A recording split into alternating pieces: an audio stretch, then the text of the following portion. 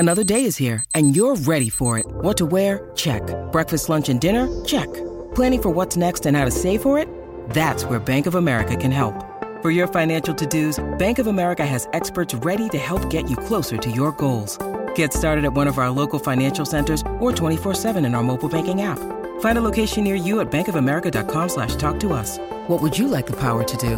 Mobile banking requires downloading the app and is only available for select devices. Message and data rates may apply. Bank of America N.A., member FDIC. When you need mealtime inspiration, it's worth shopping Kroger, where you'll find over 30,000 mouth-watering choices that excite your inner foodie. And no matter what tasty choice you make, you'll enjoy our everyday low prices, plus extra ways to save, like digital coupons worth over $600 each week. You can also save up to $1 off per gallon at the pump with fuel points. More savings and more inspiring flavors make shopping Kroger worth it every time. Kroger, fresh for everyone. Fuel restrictions apply.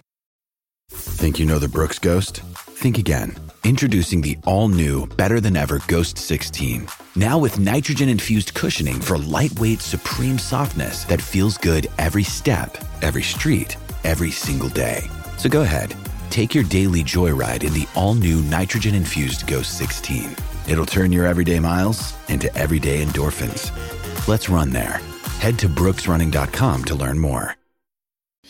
Hey, Waterways Travel, as we often speak about during the late winter, early spring, this is the time of year where you start thinking about, where am I going to be going in August? Where am I going to be going in July?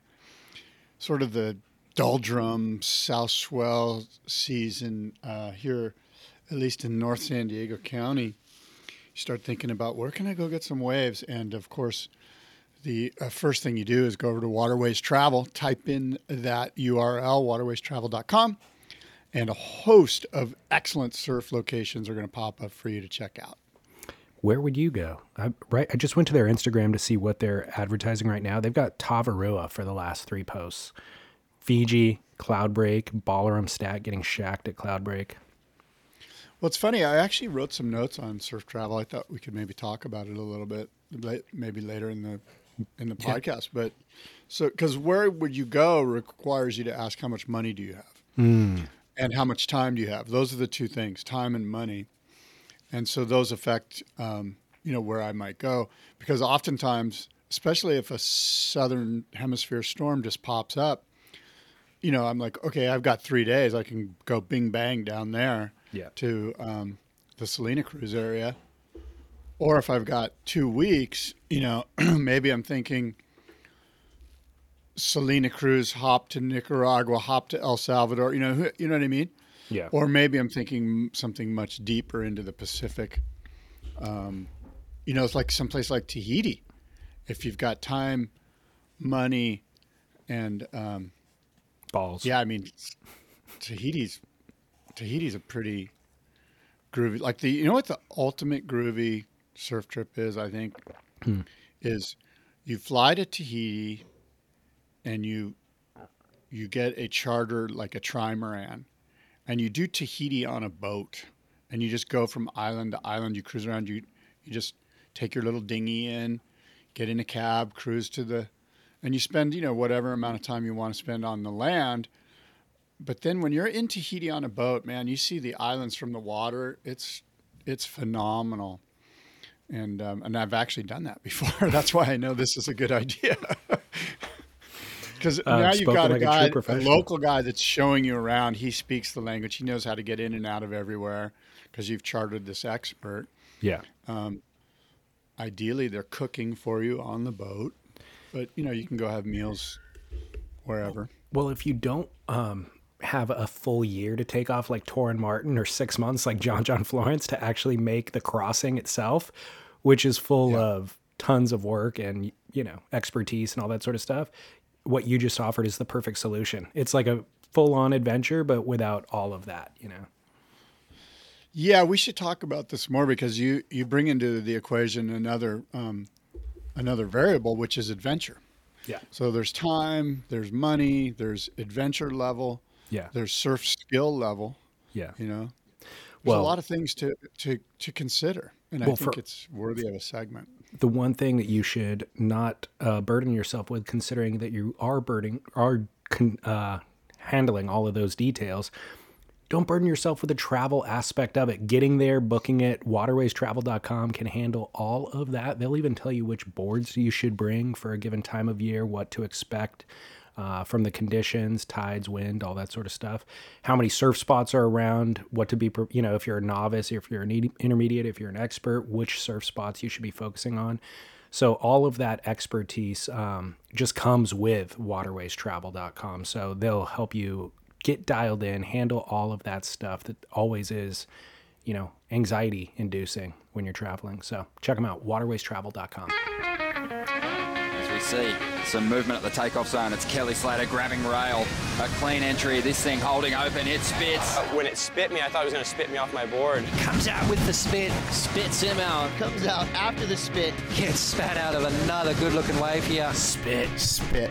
We're just spitballing, right? Yeah, God.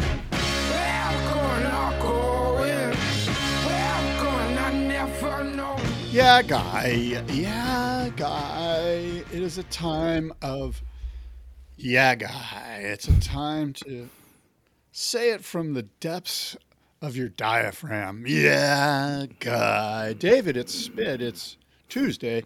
It's a Wednesday, or it's a wet Tuesday, I should say, here in Southern California.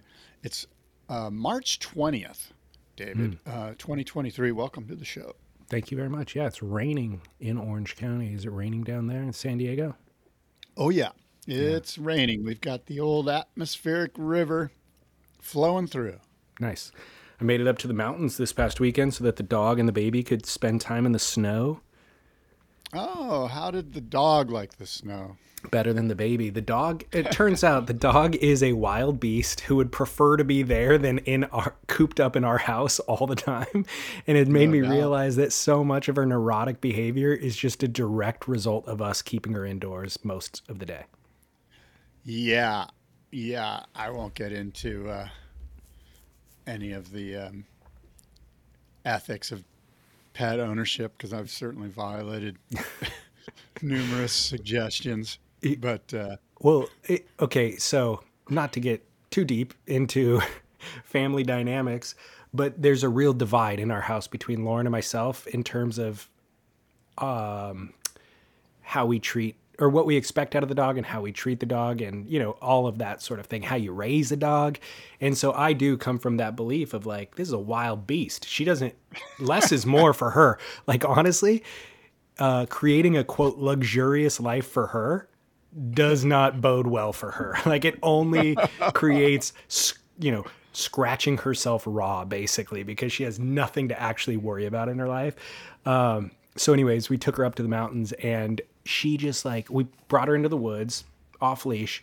She's jumping every tree that's fallen over. She's just jumping it for the heck of it. Hey, that looks like it'd be fun to jump. I'm going to jump that. You know what I'm going to do? I'm going to walk down the entire length of the tree, walk back, jump down, jump back up. There's a little river in the backyard. She's diving into the river.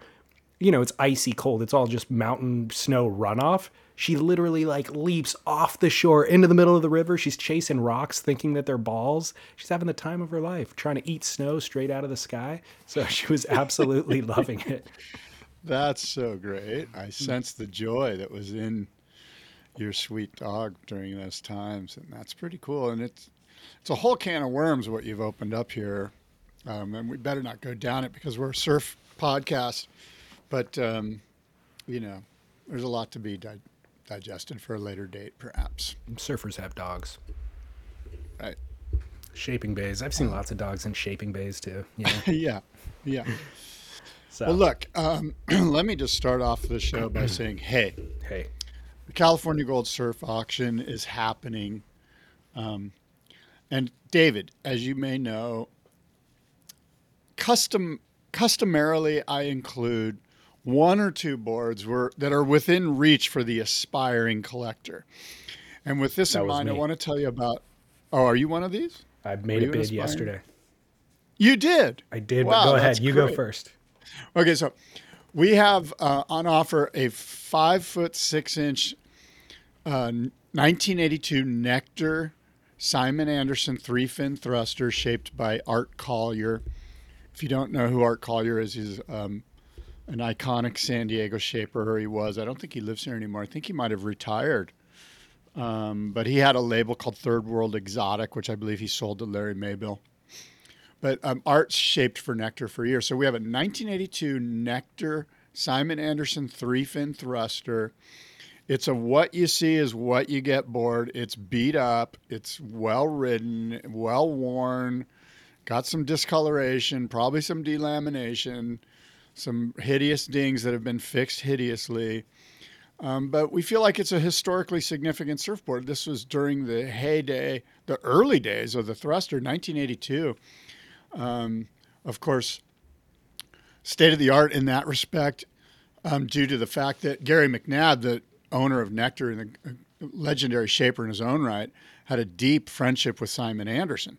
So right when the thruster was just like coming onto the scene and everyone in the world was all of a sudden putting three fins on a surfboard,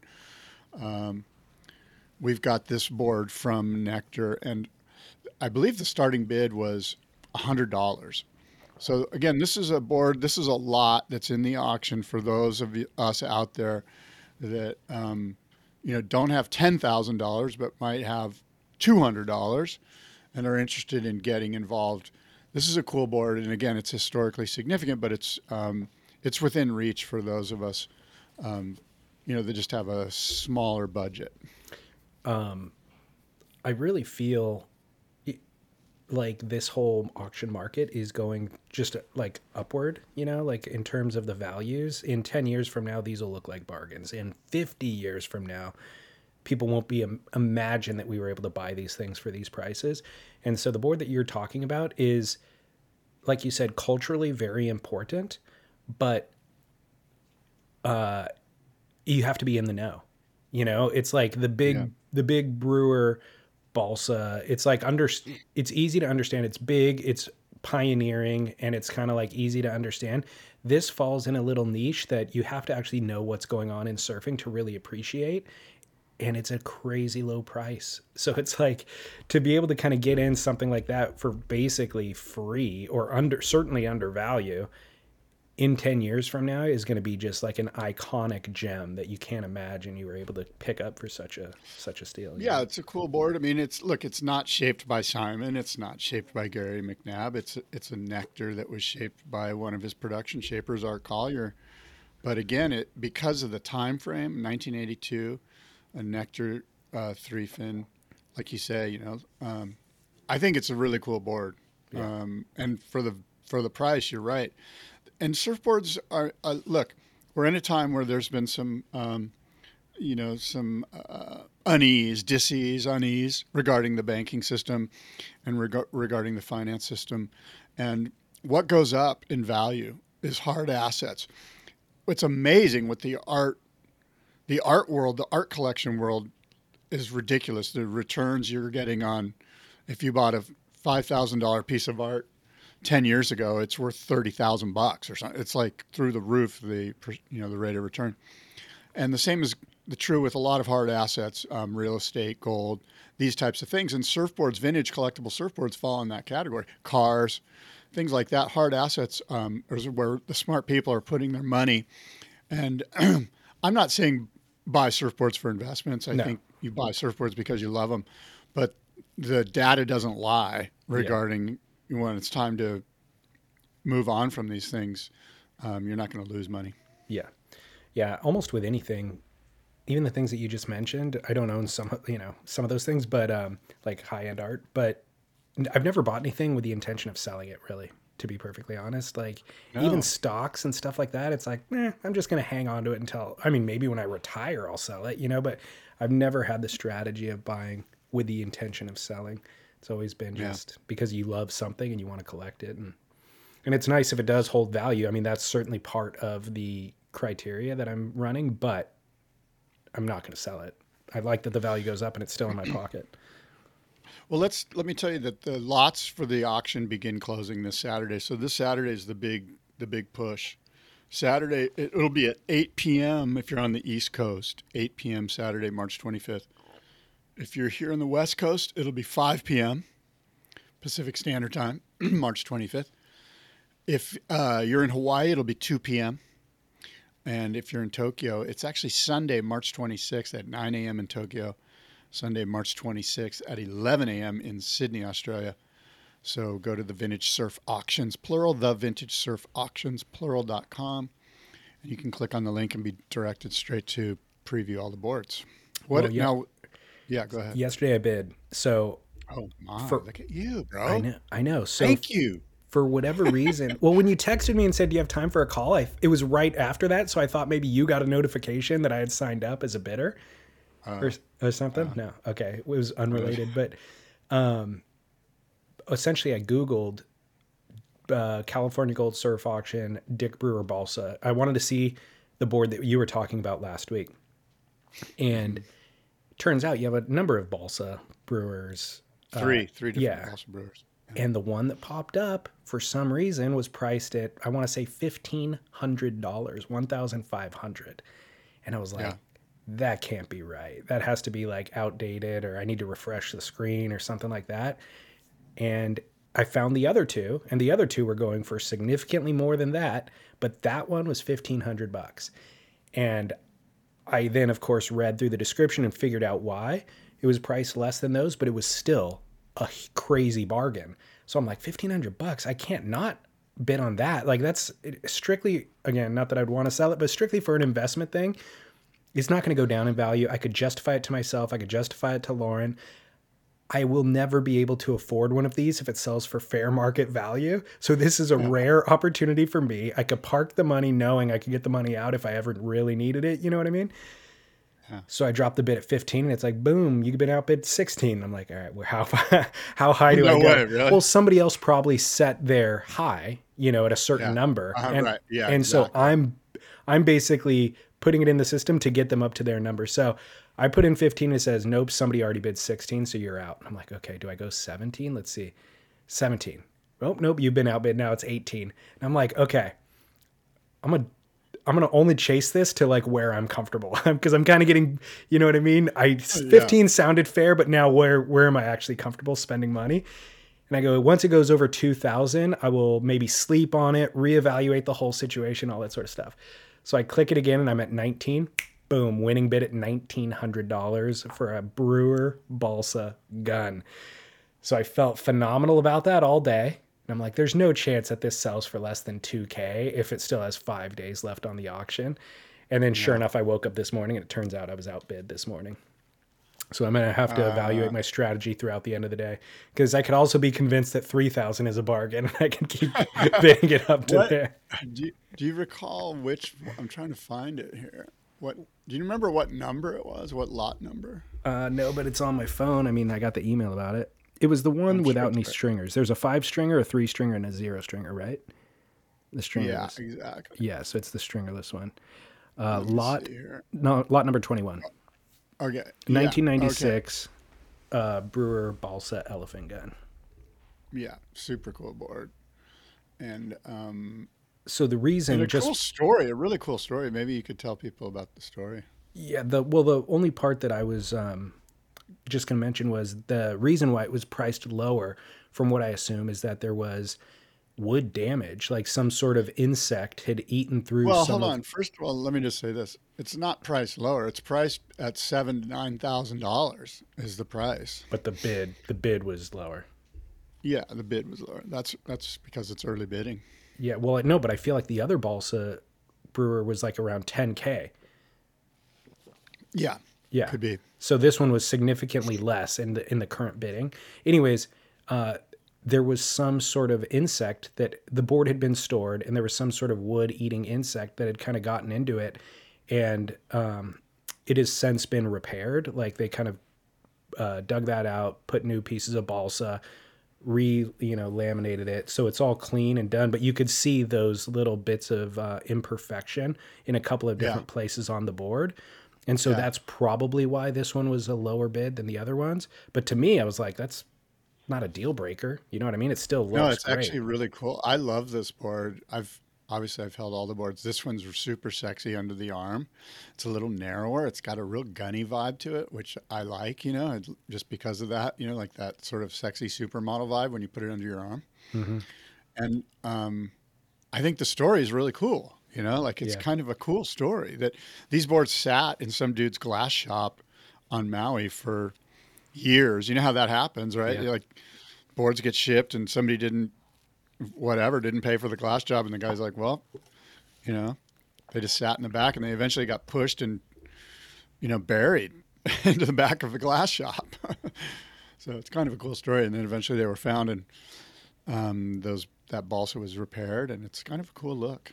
Yeah, well, for anybody listening, it's only at $2,000 right now, so it's still a smoking deal. It's a 10.6. Yeah. So, super, super good. yeah, really cool. So, that was my venture in Well, what's the surfboard deal? auctions. Are you willing to go deeper? Are you...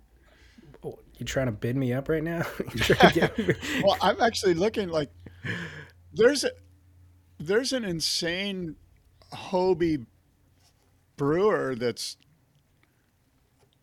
expected to go for $10,000. That's only at like 1,500 or something. Oh, so you're trying to redirect my money? Is that what we're doing here? Here's the I'll deal. just shut up. Yesterday No, I I'm woke gonna- up and I had no intentions of being involved in surfboard auction market, and I went to sleep like fully thrilled about the concept. So now I need to reevaluate everything. Okay, yeah, step away. That's Step my away. suggestion. Yeah. Maybe I'll dive in at the last minute in 5 days. That's actually. what you do. You got to watch it. Be there Saturday evening at 5:00 Pacific Standard Time and just watch the thing. And that's where you like, bang, you get the hot deal right Totally. there. Maybe that nectar. Maybe. I'll be looking around. Make sure I'll schedule Sunday night home on the sofa with my laptop. David, what have you yes. got for me today, bro? Because I've got something that's going to be extremely boring. Hmm. It's an El Nino update. Wow. Great opening pitch.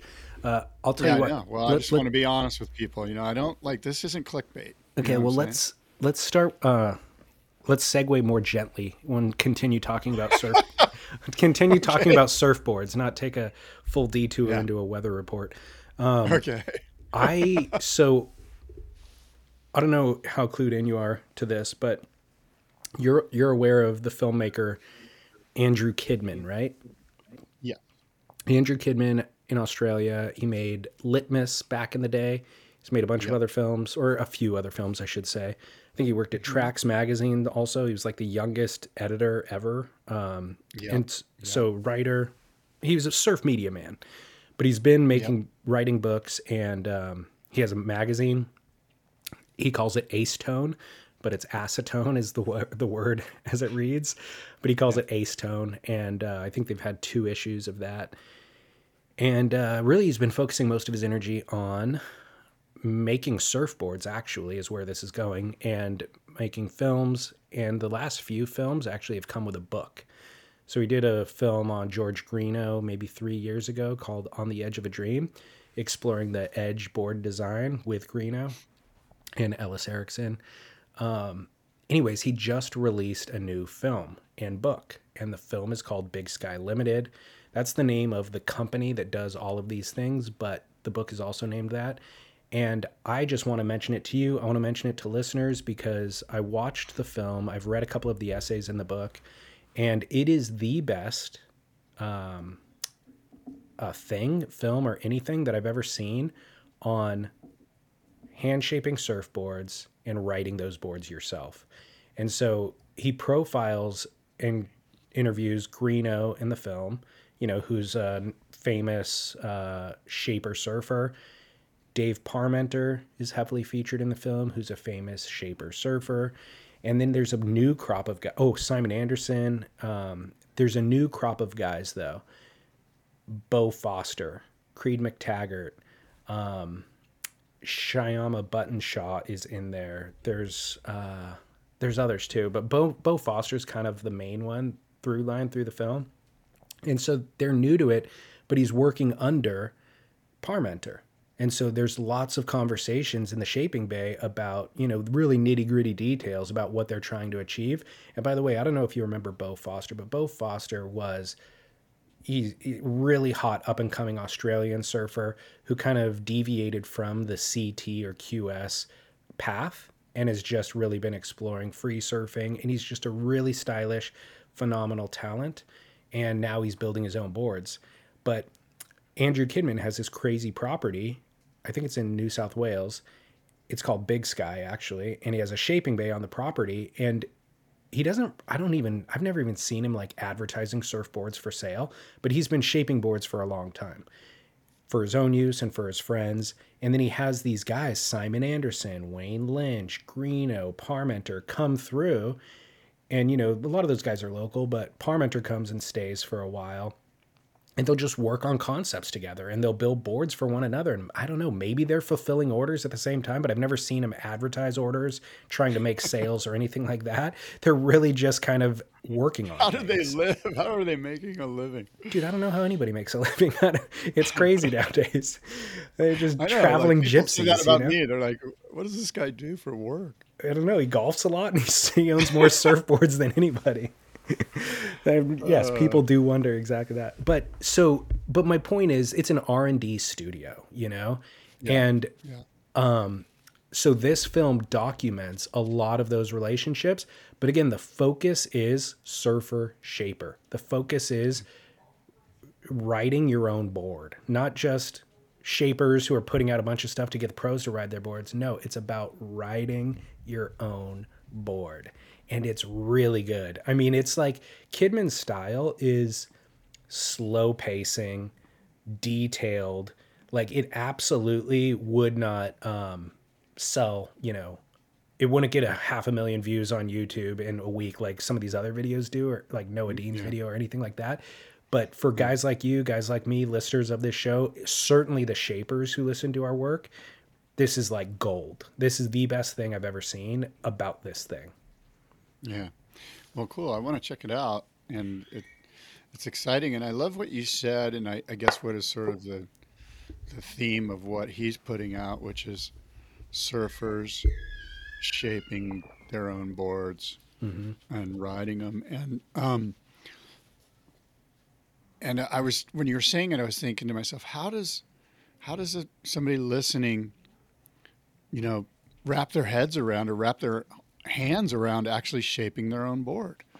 Like how approachable is it? How difficult is it for you or I or anybody listening to actually go and just do this, to like craft a board, And there's quite a few little hurdles to get over, one of which is the actual, like, actually learning how to shape, besides the fact that, getting the tools, getting the place to do it, that stuff.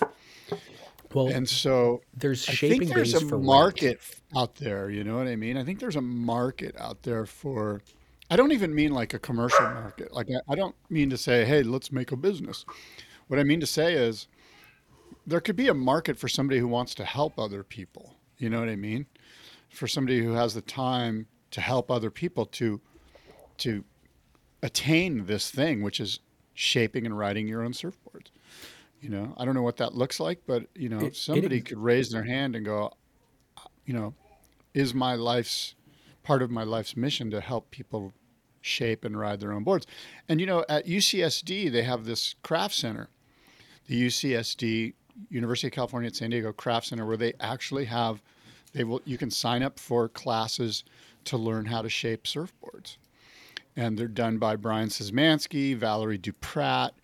I want to say there's a couple of others, but I know Valerie puts a lot of her stuff out on Instagram where she's teaching people, guys like you and me who've never shaped a surfboard, how to create, craft, shape, and ride their own boards. And that's an outlet for this, right? So yeah. Brian Szymanski and Valerie Duprat at the UCSD Craft Center. And if you're interested, you should Google it and go sign up. And frankly, I should do it. Like, for the guy who's like all blah, blah, blah about surfboards, I've only shaped one surfboard in my life, and I didn't really shape it. I came off a machine and I finished it, so I didn't like get in there with the planer.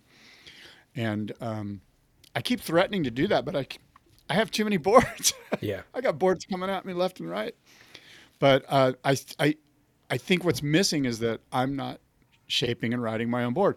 And frankly, I can tell deep in my heart that that's something that not only that I want to do, but that I would appreciate, that I would like, it would unlock a whole new level of understanding that I need to do. Sorry to cut that soliloquy, but go ahead. 100%. And space and time is the issue, I think, for you and I. San Luis Obispo, Cal State San Luis Obispo also has a shaping class. So you could check it out if you're on the Central Coast. But there are businesses that exist that do exactly what you're talking about. I know there was a business called Shaper Studios that was focused on doing that.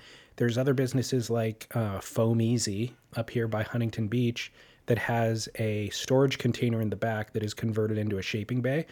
And then local shapers like Chaz Wickwire, who you mentioned last week, I think, he's on call for them. So if somebody books the shaping bay, they call Chaz and they're like, hey, we've got an appointment. Can you come in and teach this person how to shape? So a novice is learning from, a pro. That's great. Seasoned pro. That's great. But, yeah, I love it. But so space is an issue if you really want to get into this. And then, like you said, the tools, which are all available at surf supply places, which are kind of plentiful here in Southern California, but maybe not so much elsewhere in the world. And they'll sell you, some of these are just Stanley tools that you could buy at Home Depot, like microplanes and stuff like that, sanding blocks, but planers even. But surfboard blanks, resin, fiberglass is all stuff that you kind of have to source a little bit more specifically. But one thing that Andrew Kidman says in the film when he's talking about Beau Foster is he's like, Beau was gung-ho. And for the first, I don't know how many boards he said, dozens or 100 boards, he undershaped and overshaped all of them. And so it makes you realize you come in with these concepts and you're just like, I want to execute this concept. And you do something extreme. And you know what I mean? That's exactly, because I've shaped a surfboard. I've shaped actually a couple, but I remember the first one I made, it was like, all right, what's Kelly Slater riding? And now I'm going to shape this super low volume thruster that it was just terrible, and it's like, and then I'm like, okay, now I'm going to spray paint it. So I tape off everything and every single spray paint line had bleed through. So there's just not a single straight line on it. The thing was horrific. And I think I only tried to surf it 2 or 3 times, but I spent a bunch of money buying the blank and spent a bunch of time, then spent money like, okay, I'm not going to glass it myself. So, okay, who can glass it for me? That's another $200, and then I have something that's unsurfable at the end of it all. But anyways, that it's part of, I think, Beau Foster, when you're watching him go through it and you're hearing him develop concepts and say it to Parmenter, and you hear the way Parmenter communicates it back to him, it's really illuminating and enlightening. And it's like, man, the way that I care about food and want to cook my own meals and source the right meat and all that sort of stuff, this is that, but in a much more kind of, I don't know, it's a less essential thing, but it's kind of a more kind of artistic thing, Yeah. or fulfilling thing too. It's, I just thought of something too, is the other thing that's in this equation is time. Like, it takes a lot of time to not only just shape one board, but to learn how to shape or whatever. So I was thinking to myself, when do you have a lot of time, David? When do you and I and people listening to the show have a lot of time? And I thought, when I have a lot of time is when I'm on a surf trip. Like if I go to like Indo or to Mexico, I'm basically more or less, like let's say Nicaragua or whatever, I've got hours in between sessions where wouldn't it be cool is if you had somebody like Dave there or whoever, whoever's the like local expert. Like if you're in Nicaragua, maybe it's like Tom Eberly or somebody. I don't know. I'm just throwing out ideas. But the point is that if you got a week, 10 days at a surf spot and you're on a surf trip, what a great time to build a board too, because you're just fully involved. You're just in the middle of it. You're surfing twice a day. You know what I mean? Yeah. And then you're shaping a board and you've got the expert guy there that's like this, and you're tinkering with ideas. And I think a lot of the magic happens. It might not even actually be the board that comes out at the end product. It's more the communication with the expert and the understanding of the variables and just probably the friendship and the fellowship that's gained through that process. 100%. So Parmenter says something right along those lines that really hit me, that I'm like, this guy nails it, and a lot of what he says, by the way, over the years, I've had a lot of conversations with him, and a lot of what he says, it rings as true when he says it, but then like 5 years down the road, I'm like, holy cow, we've been talking about something on air that I'm like kind of concepts that I'm grabbing at, or like ideas that kind of morph. And what he said 5 years ago was a super concise distillation of some idea that I've been like trying to land on for 5 years. And we spend hours discussing it on the show. Maybe it's the WSL or the way that competition is, impossible to judge or whatever it is. And I'm like, Dave Parmenter 5 years ago gave me one sentence that summed all of that up. But one of the things that he talks about in this film is how the greatest epiphanies in surfboard design happen like through like backyard shapers essentially land on these things. He's like, the boards that I've had that are perfect, that come out like exactly how, like through tons of refinement and all these concepts distilled down into a perfectly refined version of something that I've been working on for a long time or something that somebody else, those boards are sterile. Like once the design is completed, it's sterile and there's no real epiphanies at that point. And it might surf good and dependable and all that sort of stuff. But he's like, all of the epiphany design, like cornerstones came through backyard shapers just experimenting on something. And he's like, and you're just as likely to land on that if it's your 10th board or your 10,000th board. And it might be argued you're actually more likely to land on that if it is your 10th board, because you're not already down some pigeonhole or rabbit hole or whatever, chasing some perfectly refined latest thing. Model. Yeah, exactly. He's like, the experimentation is where all of it happens. And the experimentation is done by backyard guys. It's not done in a giant factory where you're trying to fulfill retail orders. It's all done in the backyard. So we cannot let that go away. We have to always be kind of driving towards that with that acknowledgement, and don't poo-poo any ideas. Be open to all of it, Yeah. And I don't think that's going away. I don't think that will ever go away. There will always be young, excited, for lack of a better phrase, backyard surfboard shapers. And they're all around us, and I think of like Noah Thornton here in San Diego, or Derek Disney, or there's a bunch of young guys in their mid to late 20s that are shaping surfboards and that are exploring different things. And Dave, I think there's kind of a revival, to be perfectly honest. I've just noticed it through my communications with our podcast listeners. A lot of people, you just named people who are doing it, Disney's doing it essentially professionally at this point, but I hear from so many people who have day jobs, who started doing it just as a backyard passion project, and then eventually built a shed, and now they got a shed in their backyard, and now they're doing orders for other friends, and now they're making 5 boards a week, and it's like, that's not enough to build a business on, but that's enough to get over a couple of years, a couple hundred boards under your belt, and really understand the tools and understand the process and be able to make good surfboards at that point, And there's a lot of those guys. I mean, I get tons of communication from people like that all over, by the way, Well, a couple of things. First of all, Dave Parmenter is probably, I don't think it's a stretch to say he's the most intelligent voice in surfing. This guy, in my opinion, and I know he loves what he does, but I think he could have been an astronaut. Like, I think he could have been a physicist. Like, I think he could have been an astrophysicist. Like, he's incredibly smart, like next level. And I've been with him a few times, and he's brilliant, maybe to a fault in some regards, if there is such a thing as being brilliant to a fault. I don't know if that exists, but regardless, then the other thing that you mentioned, which is fascinating to me, is I was talking to JP St. Pierre about, he puts out this thing on Instagram called Shapers Who Shred.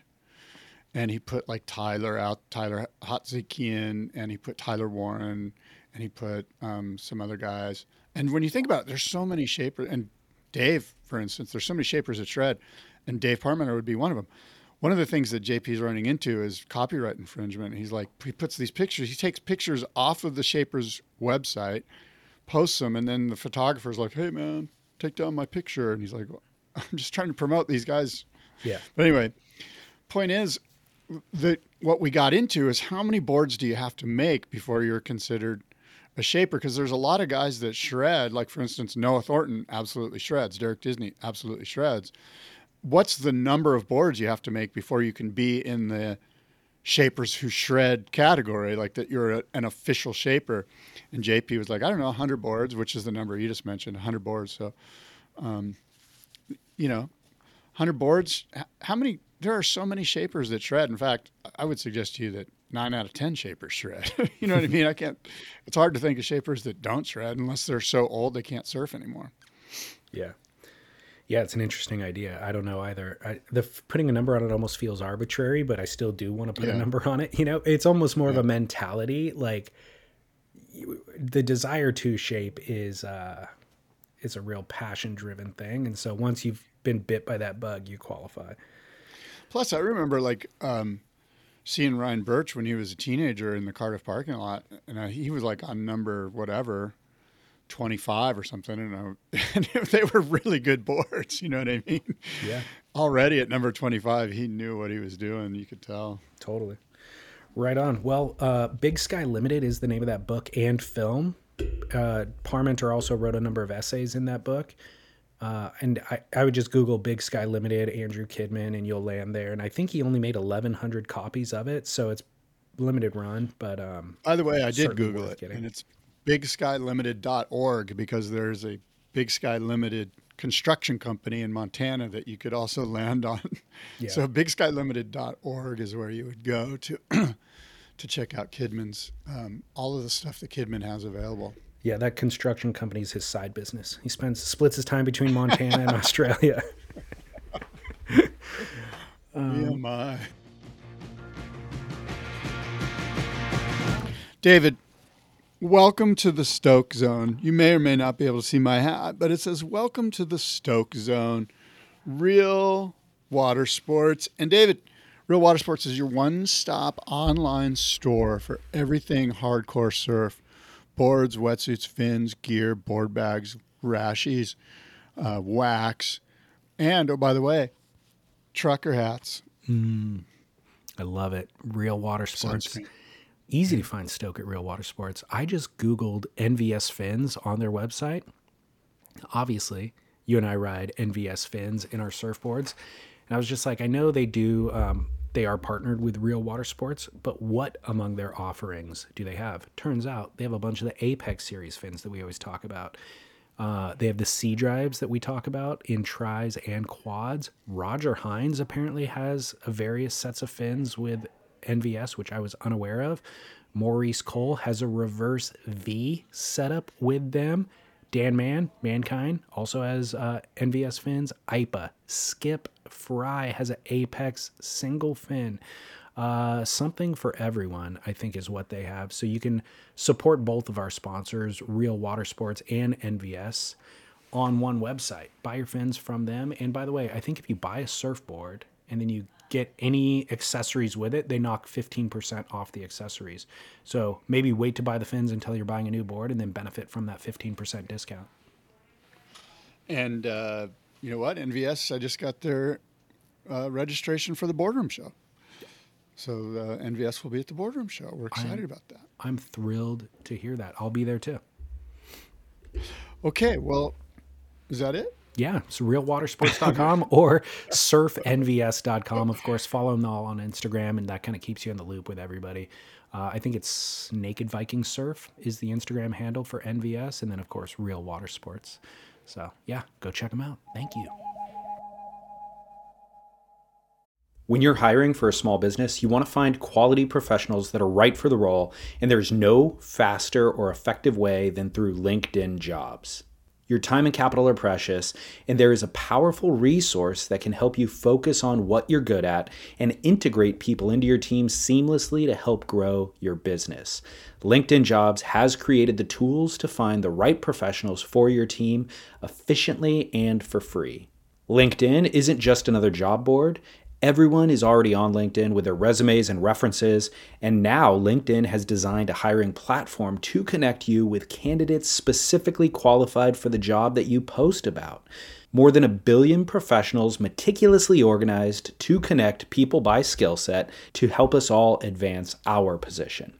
2.5 million businesses already use LinkedIn for hiring, and 86% of small businesses get a qualified candidate within 24 hours. It's that fast, easy to use, and effective. LinkedIn Jobs can help you write job descriptions, filter the right person to you, and give you the tools to help you interview them like a pro. LinkedInjobs.com/surf is where you go to post your job for free. Yes, totally free. That's LinkedInjobs.com/surf to post your job for free. Terms and conditions apply.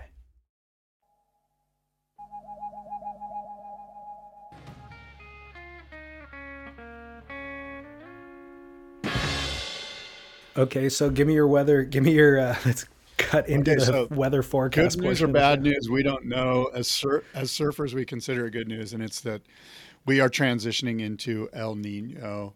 El Nino, what is it exactly? Well, it's hard to sort of quantify. I'll try to do this without being too boring, but basically you have this thing called the Madden-Julian oscillation, David. And this is an oscillation between two phases, an active phase and an inactive phase. The active phase is when low pressures move into the West Pacific. That energy from the low pressure imparts warm, humid air from the West Pacific into the atmosphere, which shoves it into the jet stream, which moves up above the equator and spins off, low pressures, which create big storms and big waves. So the active phase of the MJO, we are now in the active phase. It has become dominant. It will continuously feed energy into the jet stream. And again, if we're not exactly right in it, all the forecasters are saying this is the transitioning period into the active phase. And what the active phase does is it also dampens trade winds, which normally run from east to west. And what we get are these things called westerly anomalies, wind anomalies. And they're not miles per hour. They're just small anomalies above or below what is normal. And obviously, again, trade winds run east to west, but westerly wind anomalies run west to east. And those move warm water from that active phase of the MJO area in the West Pacific across the Pacific to the Galapagos and Ecuador. And from there, that warm water bubbles up to the surface. And we're pretty excited. I mean, we should be pretty excited, although it does create a lot of chaotic weather. It seems like that's going to happen regardless of what occurs. So as surfers, we should be excited that we're in and the transition towards an El Nino. We've been in La Nina for 3 years. There's also a neutral condition, which is the same amount of active and inactive of the Madden-Julian oscillation, but we are now experiencing active, more low pressures over the Western Pacific is the best way to sort of quickly summarize it. There's obviously a heck of a lot more science to it than that, but I think that's enough for everyone to digest at this point. When will we see the effects of that in terms of waves? That's a great question. And I'm not sure I can answer that with any spring, efficacy. Summer, next winter. For sure next winter. For sure next fall. Okay. I think. And usually what happens is we have way more low pressure systems over and over and over, whereas in La Ninas we'll get one or two massive one, and then we'll be in this period which we've been in lately where it's just kind of, we haven't had a whole lot of swell, at least down here in Southern California. And so look, all we have to do is look to El Nino winters. The big one for me was 82, 83. That one was massive. There was a couple in 90s, 96, I think 97, 98. That was super huge. And we're staring down another one right now. And I think this next winter could be pretty massive and pretty powerful, and all eyes could be on big waves, and we'll see. Start getting those board orders in right now for next winter. We're pushing surfboards. Yeah, we are. So I've got a couple of notes as it relates to the WSL. I was hoping we'd have a WSL free show. Okay. I wasn't hoping that, but I was wondering if we could do it. You know, Yeah. Is it possible to do it? Do we owe that to our listeners? I don't know. Do we? I'm sure that. Let's discuss the Challenger Series. What did you? Or no, I'm going to shut up and let you take it. Go. Well, Go. I'm not against talking WSL, by the way. I'm for it, but it seemed like a down week for WSL. I like where your head is at, though. I like the idea of I've received a lot of messages from people who want to boycott the thing as a whole, like from even watching events. So I don't think that they would be opposed to us not discussing. But I'm trying really hard to make it through Make or Break season 2. Oh. And I told you episode 1 was about Kelly winning at Pipe last year. And I was like, man. I watched. Yeah. Yeah, I told you, it got released and then we went a couple of weeks. It took a while for us to actually dig into the series. And the reason was, I think for me, because it's a year outdated, basically. But watching that first episode, seeing Kelly win that event, that was so spectacular. And Kelly is also such a fascinating human. So you're like, what did you learn from this episode? And I go, well, I didn't necessarily learn anything, but I loved being a fly on the wall in Kelly Slater's house, seeing his interaction with his girlfriend, all that sort of stuff I really appreciated. Well, now I'm 4 episodes in, and I've got to be honest, all of that interest has waned. And episode, I think 2 or 3 was Owen Wright at Bells. Episode 4 is Jack Robinson and Morgan Siblick. And I'm like, Morgan Siblick's not on tour anymore. Owen Wright is not on tour anymore. So this feels, I told you it was a year outdated. It feels 5 years outdated. You know what I mean? So that has a lot less interest to me. But I thought to myself, well, the idea of Morgan getting cut, coming off of 5th, that's all somewhat interesting, maybe for the lay person. And then I realized, no, they are boring people. Like the reason episode 1 was good was because Kelly Slater is a very interesting human being. But now, Owen Wright, I mean, Jesus Christ, he's not that interesting. And his sister Tyler was part of that too. And she's a little bit more interesting, But then Morgan Siblick, Jack Robinson, as much as I love Jack Robinson as a surfer, bland as watching paint dry in terms of personality. And so I'm grasping. I don't think I'm going to finish the series at this point. I want to like it. And I was like seeing Jack and his girlfriend interact. Why is this not as interesting as Kelly and his girlfriend? Again, it's just their personalities, they're just not that interesting. And then I was thinking, well, when I was young, I was a lot more interested in every little detail that I could glean of the surf world. Every little bit of surf media I wanted to absorb somehow. And so I'm older and I don't have that fanboy thing. And so maybe it's more me than it is the content itself. But then I thought back to the Lost videos. Within 30 seconds of a Lost video, it could be the beginning or just fast forward somewhere in the middle and just start in the middle. Within 30 seconds, those personalities of those athletes is so obvious, and love them or hate them. But Chris Ward, Corey Lopez, Shea Lopez, Casey Curtis, Randall, Chick, like all of them, Aaron Cormican, they all had such distinct, colorful personalities, which is, all illuminated through their surfing, which is what makes it fun. But it was just entertaining is what it was. And when you take Make or Break and stack it next to a Lost film, you're just like, dude, they're incomparable in terms of entertainment value. And so I think that Make or Break's going to have a tough time getting renewed for season 3 at this point. If it has, or I don't know if it has or hasn't already, but I'm a core fan. I want to be fully engaged, and I'm out. Yeah. A couple of things. One thing is I'm reminded of John Kruk, who's a Major League Baseball player. One time he was asked something about his athleticism, and he said, athlete? I'm not an athlete. I'm a baseball player.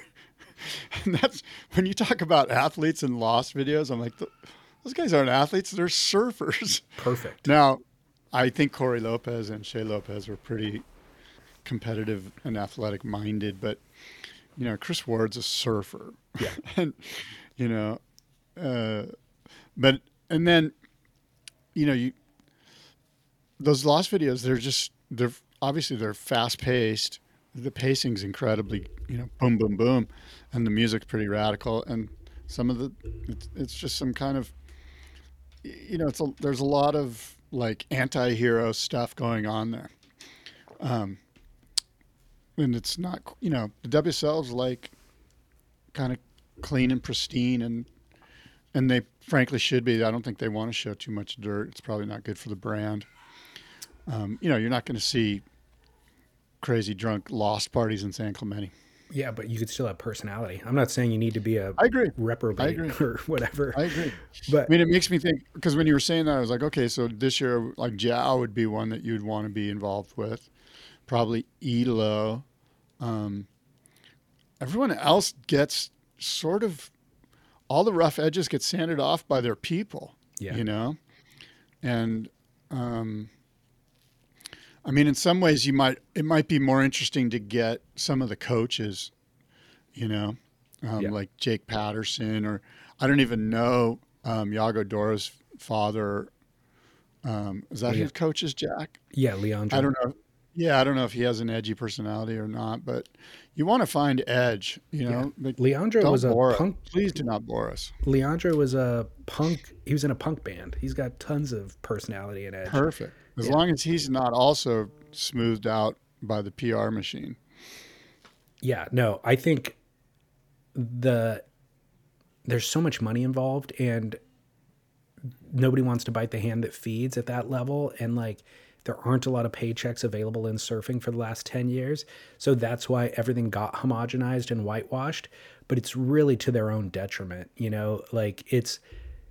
it leaves a wide open lane for Stab to do what they're doing. And for, by the way, a free surfer to just be a free surfer like Mason Ho, and to be able to kind of stand apart from everybody who's trying really hard just to get the bottom paycheck on the WSL. It's almost not worth chasing. Just do what Nathan Florence is doing. That's why I think Nathan Fletcher is so engaging, is that you just know that Nathan Fletcher is not going to, I guess I would say, sacrifice who he is for the camera, or for, what he's producing via Vans or whoever. Yeah. He's just going to be Nathan Fletcher and be like, whatever. I can't, I'm not going to try to recreate what Nathan does, but I guess what you get is sincerity, and that seems to be lacking when a PR machine or a team gets around a guy and goes, look, here's what you need to say. Here's how, how you should say it. Here's how you should present yourself. Always put the hat on. Yeah. What we need is like a John Daly character, or like, Zhao Chianca. Like, Zhao's fresh enough where we could see who he is, and he wouldn't, he's going to wear it on his sleeve, which is sort of the nature of most of the Brazilians, is that, they are engaging. Well, and Joao at this point, because he's, not officially his rookie year, but because he's new to us, he's letting his surfing do the talking. He doesn't need to explain what it is or explain who he is or anything like that. He's just letting the surfing do the talking, which is great because the surfing's radical. Yeah, it's interesting because there's just not a whole lot of people that come to my mind like, oh, I'd like to, because I look at it like the director or the producer of the show, like, the content creator. Like, I want to find the guy who's got some ups and downs, some personality, for lack of a better phrase, some edge, and a little. Look, it's the human condition to have problems and to have errors and to have flaws. Totally. And to not show that stuff is boring as hell, and everyone sees through it. Yeah. And Yep. That's the problem that the producers face is, the WSL probably has a bit of a yes or a no, a green light or a red light on the editing of this thing. Yeah, well, and the one, athlete who did say something that was interesting or take a stance on anything at all was Bethany Hamilton, and That's the show. She's been effectively canceled by the WSL because of it. That would be the best show they could do, was 100%. that drama that occurred last week or 2 weeks ago. Yep. I mean, if I was a producer, I'd be like, let's go there right now and get her on camera talk. I mean, you want viewership? Yeah. Or not? Yeah, exactly. They just don't understand that one detail, which is why the PGA Tour's version of that show this year is so good, because they have all of the drama from this breakaway Saudi Arabian sports washing league called LIV, and the pro golfers that are tormented and torn by Jamal Khashoggi got murdered by the same people who are writing me checks. Oh, what do I do? Oh, well, it's for my family. There's just legitimate political and societal issues at stake here. It's fascinating. It is very fascinating. Well, at any rate, that's all I got for Make or Break. It's probably the last time I'll talk about it. Probably the last time I'll watch it. But the one other WSL, the other WSL news is I'm just laughing because there's never anything pro WSL that comes out of your mouth lately. Give me one good thing. By the way, I'm as critical of the WSL as you are, but I can't give you one good thing because I'm gonna give me one good thing. You can give me one good thing.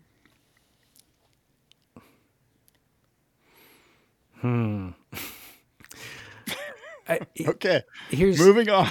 Yeah, I mean, here's the caveat: is the things that they've the 3 good days of competition that they ran, you could say, oh, there was a great day at Pipe this year. There's a great day at Sunset. But it falls so short of the potential of what the thing could and should be, And so, yeah, I could give them a blue ribbon and a pat on the back for a participation trophy, essentially. But they're still falling so short of what it could and should be. 16 guys in a surf contest in really great waves over a day and a half or 2 days. Yeah, you got these athletes who are at the highest level that they've ever been in the history of this thing that we're doing, and you just simply are not allowing them the canvas to do their work on. You're actively stymieing their growth, their potential, their progression, all of that stuff. And so it's hard for me to then say, oh yeah, well, this one detail that they did was right. And I'll just give you an example. And the other thing is, like, I have interactions with the people who work in the company. We've tried to work with the company. They've sent us a proposal to have this show as part of their slate of programming back in COVID times.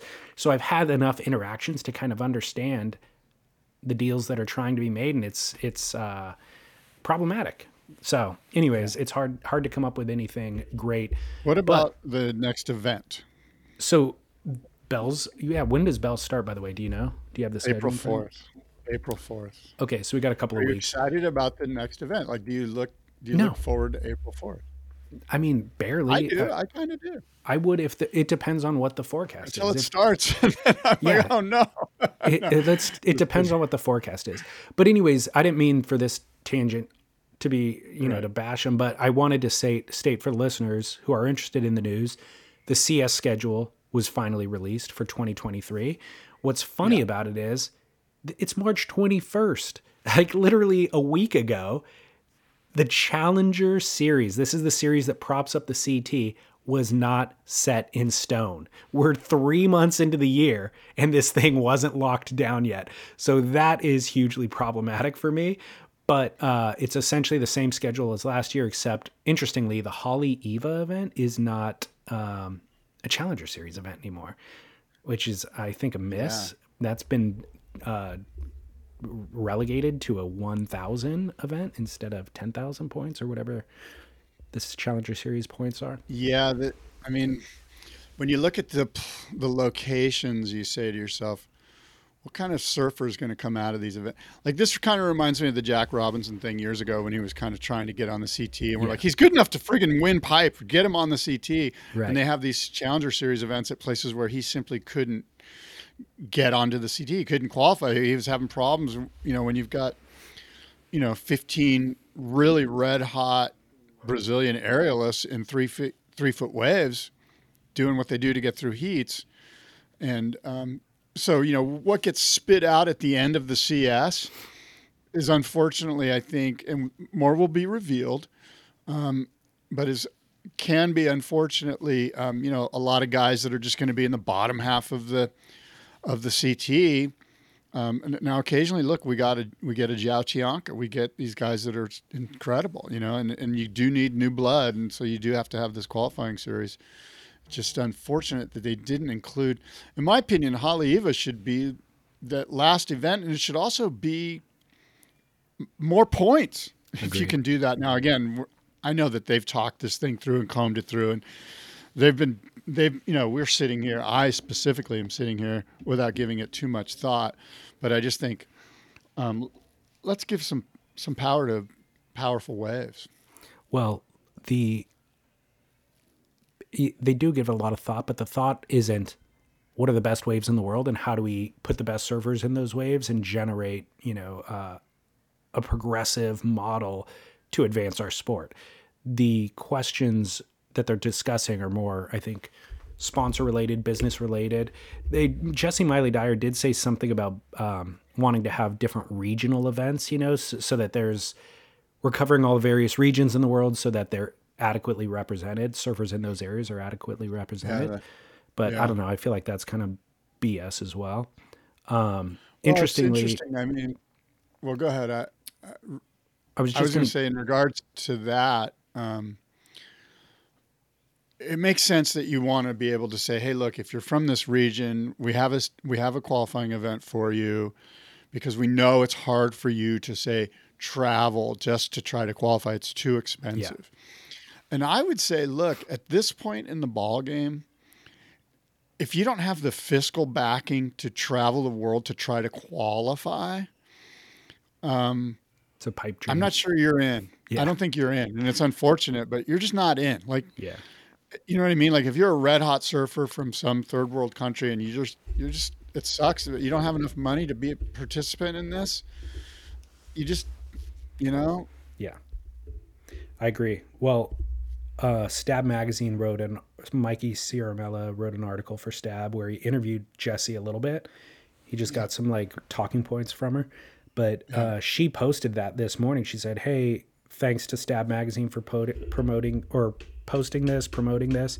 And I just wanted to read you some of the comments off of her own Instagram page that I saw this morning. There's 11 comments, and I'm going to kind of scan through them. They're all negative. One of them says, all the tours seem weaker and weaker year after year. And then we get a bunch of corporate speak from you and Elo about how robust and successful it all is. Somebody else says, crappiest waves for the Challenger Series unless they score a great swell at Snapper. That's the only decent wave on the tour. Somebody else says, how and why was Haleiwa relegated to a mere QS 1000? Always a key contest historically. Why a severe downgrade and not an additional 1,000 points for regional program instead? Somebody says, this tour, quote unquote, is so close to implosion, any day Zip riffs the wallet and puff, it's all over. Somebody else mentioned Liam O'Brien because Mikey asked, why isn't Liam O'Brien qualified as a rookie or classified as a rookie this year? And I don't know if you remember, but Liam O'Brien qualified last year, but he was injured for pipe and actually didn't end up surfing any of the events in that season. So this is the first year that he's actually surfing in an event. And so Jesse answered that and said, when we were looking at how somebody's classified as a rookie, it's the year that you come in. He was injured in the window for pipe as well. So it was a given that he'd be out for the full year. Obviously, he didn't compete on the CT that year. But for us, he'd qualified, he showed up ready to compete, which is why the decision was made that he was not a rookie in 2023. So one of the other comments says, I invite you to check out the official definition on Merriam-Webster for rookie. It's a first-year participant in a major professional sport. The keyword participant. Help me understand how you all have a rule that very few of your athletes even want in the first place that prevents someone from competing at all their rookie season by absolutely no fault of their own, and then you make them ineligible for Rookie of the Year. So lots of negative feedback from standard viewers. Well, look, I mean, commentary section is generally low-hanging fruit for people who want to complain. It's easy to complain, and I don't know. I think it's valid criticism. I'm not saying it's not valid. I'm just saying you're not going to get any glowing commentary on these things. It's all going to be negative, and maybe not negative. Maybe you're right. It's okay. So it's valid, but I don't know. I just, how social media is. It's just like, it's so easy to get haters that, people. These are intelligent. People live to judge this stuff, and these are intelligent comments though that are, rooted in a real understanding of what's happening. And the other thing that they said in the article that Michael wrote was, the headline for the article actually was, you could miss the mid-year cut and still win a world championship. And the story that he then asks Jessie about is, or the storyline that he asks her about is, Stephanie Gilmore may not make this mid-year cut. She's coming in to Australia under the line. She needs some good results at 2 events in order to make the mid-year cut. So he said, will she be given wild cards through the rest of the season? And will Slater?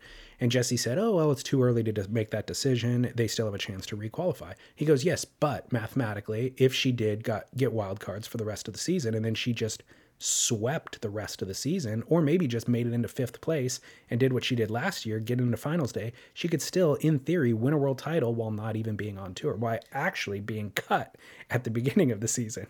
And Jessie said, yeah, that's true. That could happen.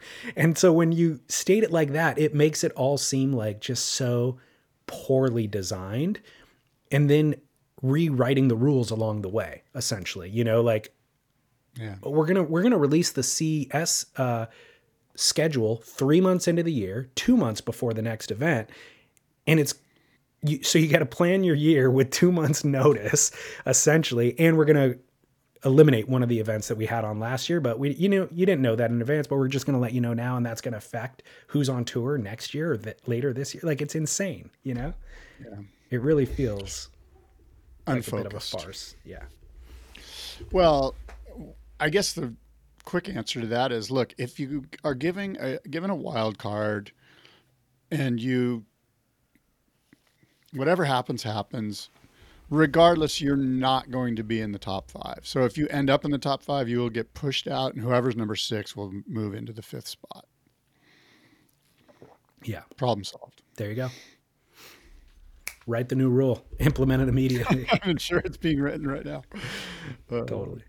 Well, at any rate, what else do you got? I don't have much else, to be honest with you. I've got a kook for you. Yeah. Oh, actually, I've got 2 things. Did you watch the Luke Shepherdson little mini documentary on Stab? No, I see it here. I want to watch it. I got caught up watching the thing from last week, the Jai Glindemann thing. Oh, yeah. The Luke thing's pretty good. I was just going to say it's, the story's been told so many times now. It feels like it's a little bit dated. The problem, so I love the video production stuff, of course, that Stab is doing, but, it's hard to execute high quality video production with timely news stories, essentially, Yeah. So like you almost want to wait 6 months and show it to us in August when we had forgotten about it. And we're like, oh yeah. Yeah. And we, of course, love Luke. We love the Eddie. We love all of it. And it's great to see, they interview Clyde throughout it. Clyde gives his version on how and why he invited Eddie, or Luke.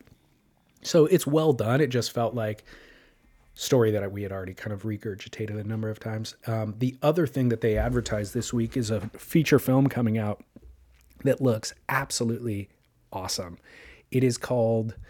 I don't know where it is in my notes. Oh, it's called The Greatest Surf Movie in the Universe. And this is made by Nick Paulette, who is Maddie Wilkinson's filmer back in the day. And this is a concept that he's put together with Nick Vaughn Blakey, Ronnie Blakey's brother. Vaughn's done phenomenal surf films in the past. We know, of course, Free Scrubber, did the Morgan Sibilic movie before Morgan qualified. And so Nick was pitching this idea to Vaughn, apparently, and Vaughn was kind of shooting it down over and over for years. And then Nick kind of just put together a little sizzle reel. Like, no, this is the vision. And the vision is stop motion animation.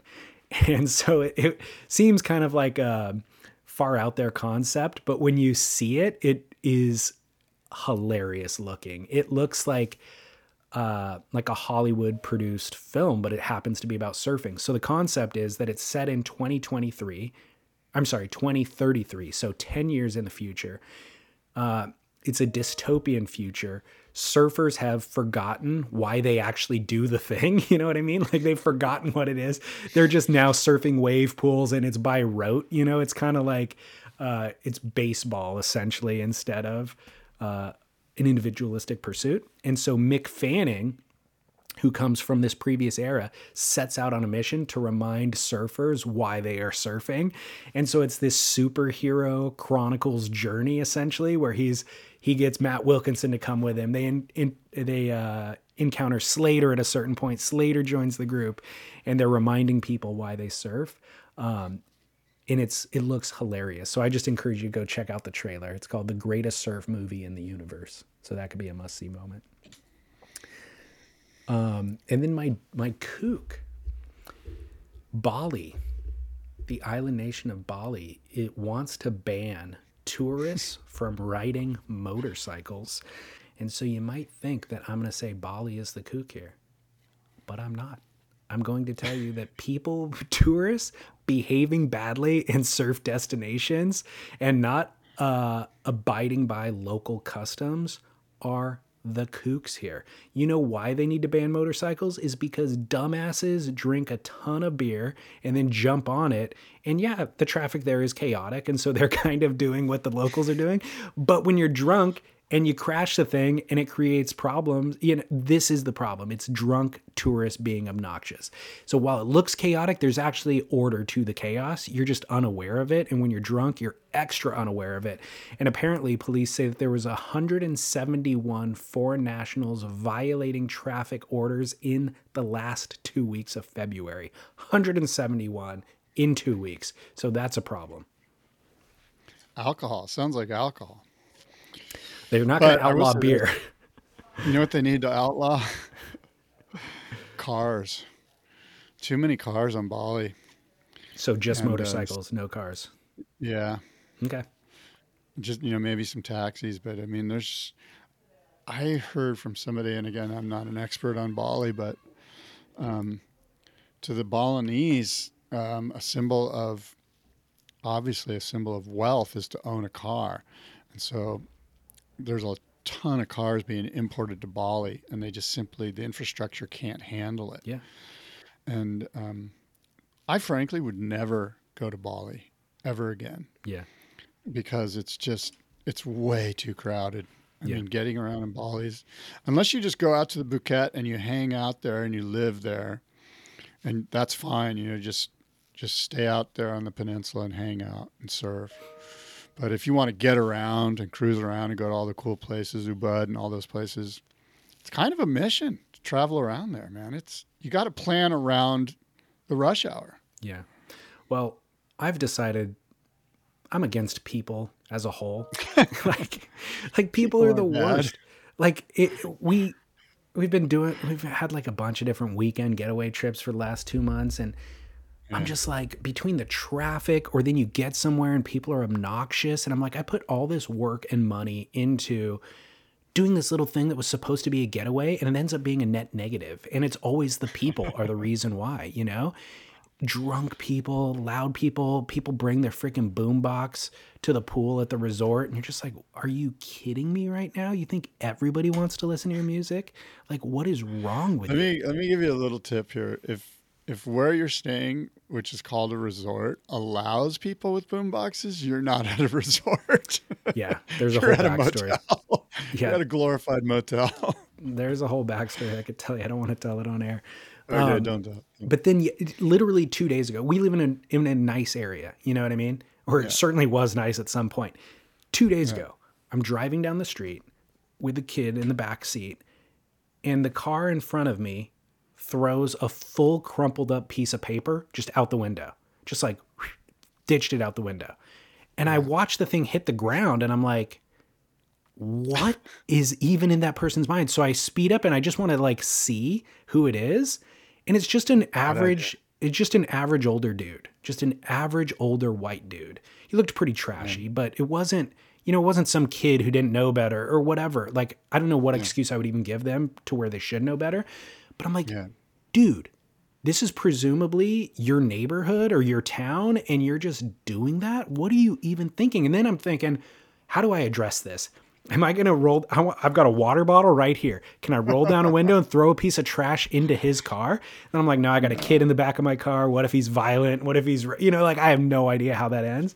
But I was just livid, and it stirred me up for like the next 6 hours. I was like upset because I witnessed this one thing. But this all comes back to what I'm saying is people are the worst. Behave yourself. Have a little bit of dignity. You know what I mean? Like, we're all here together. We're all trying to be here together. Be civil. Prayer. Pray for patience. That's what I'm going to tell you. Okay. I thought I was supposed to pray for him. You are, actually. Okay. You are supposed to pray for him. Okay. Anyway, look. It's been a great show. Until next time, David, adios and aloha. I am the entertainer, and I know just where I stand. Another serenader and another long-haired band. Today I am your champion.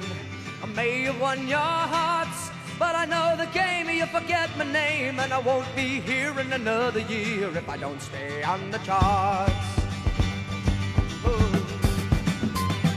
I am the entertainer, and I've had to pay my price.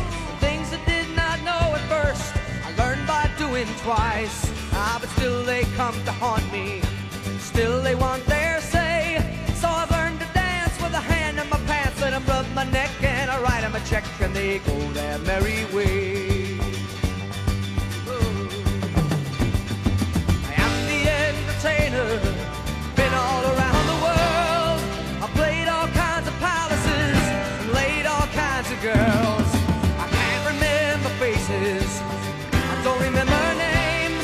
But what the hell, it's just as well, 'cause after a while and 1,000 miles, it all becomes the same.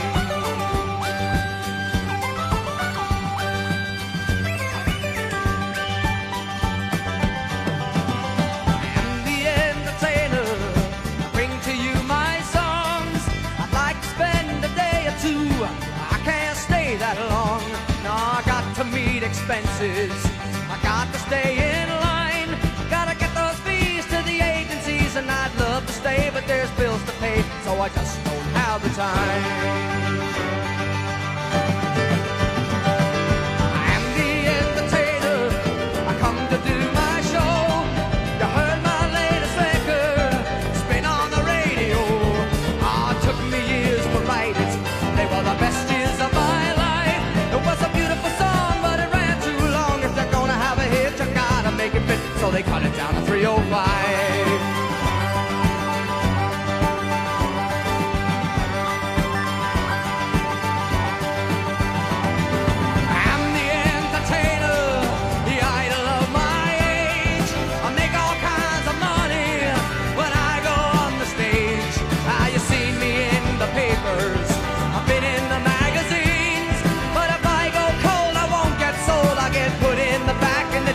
Rack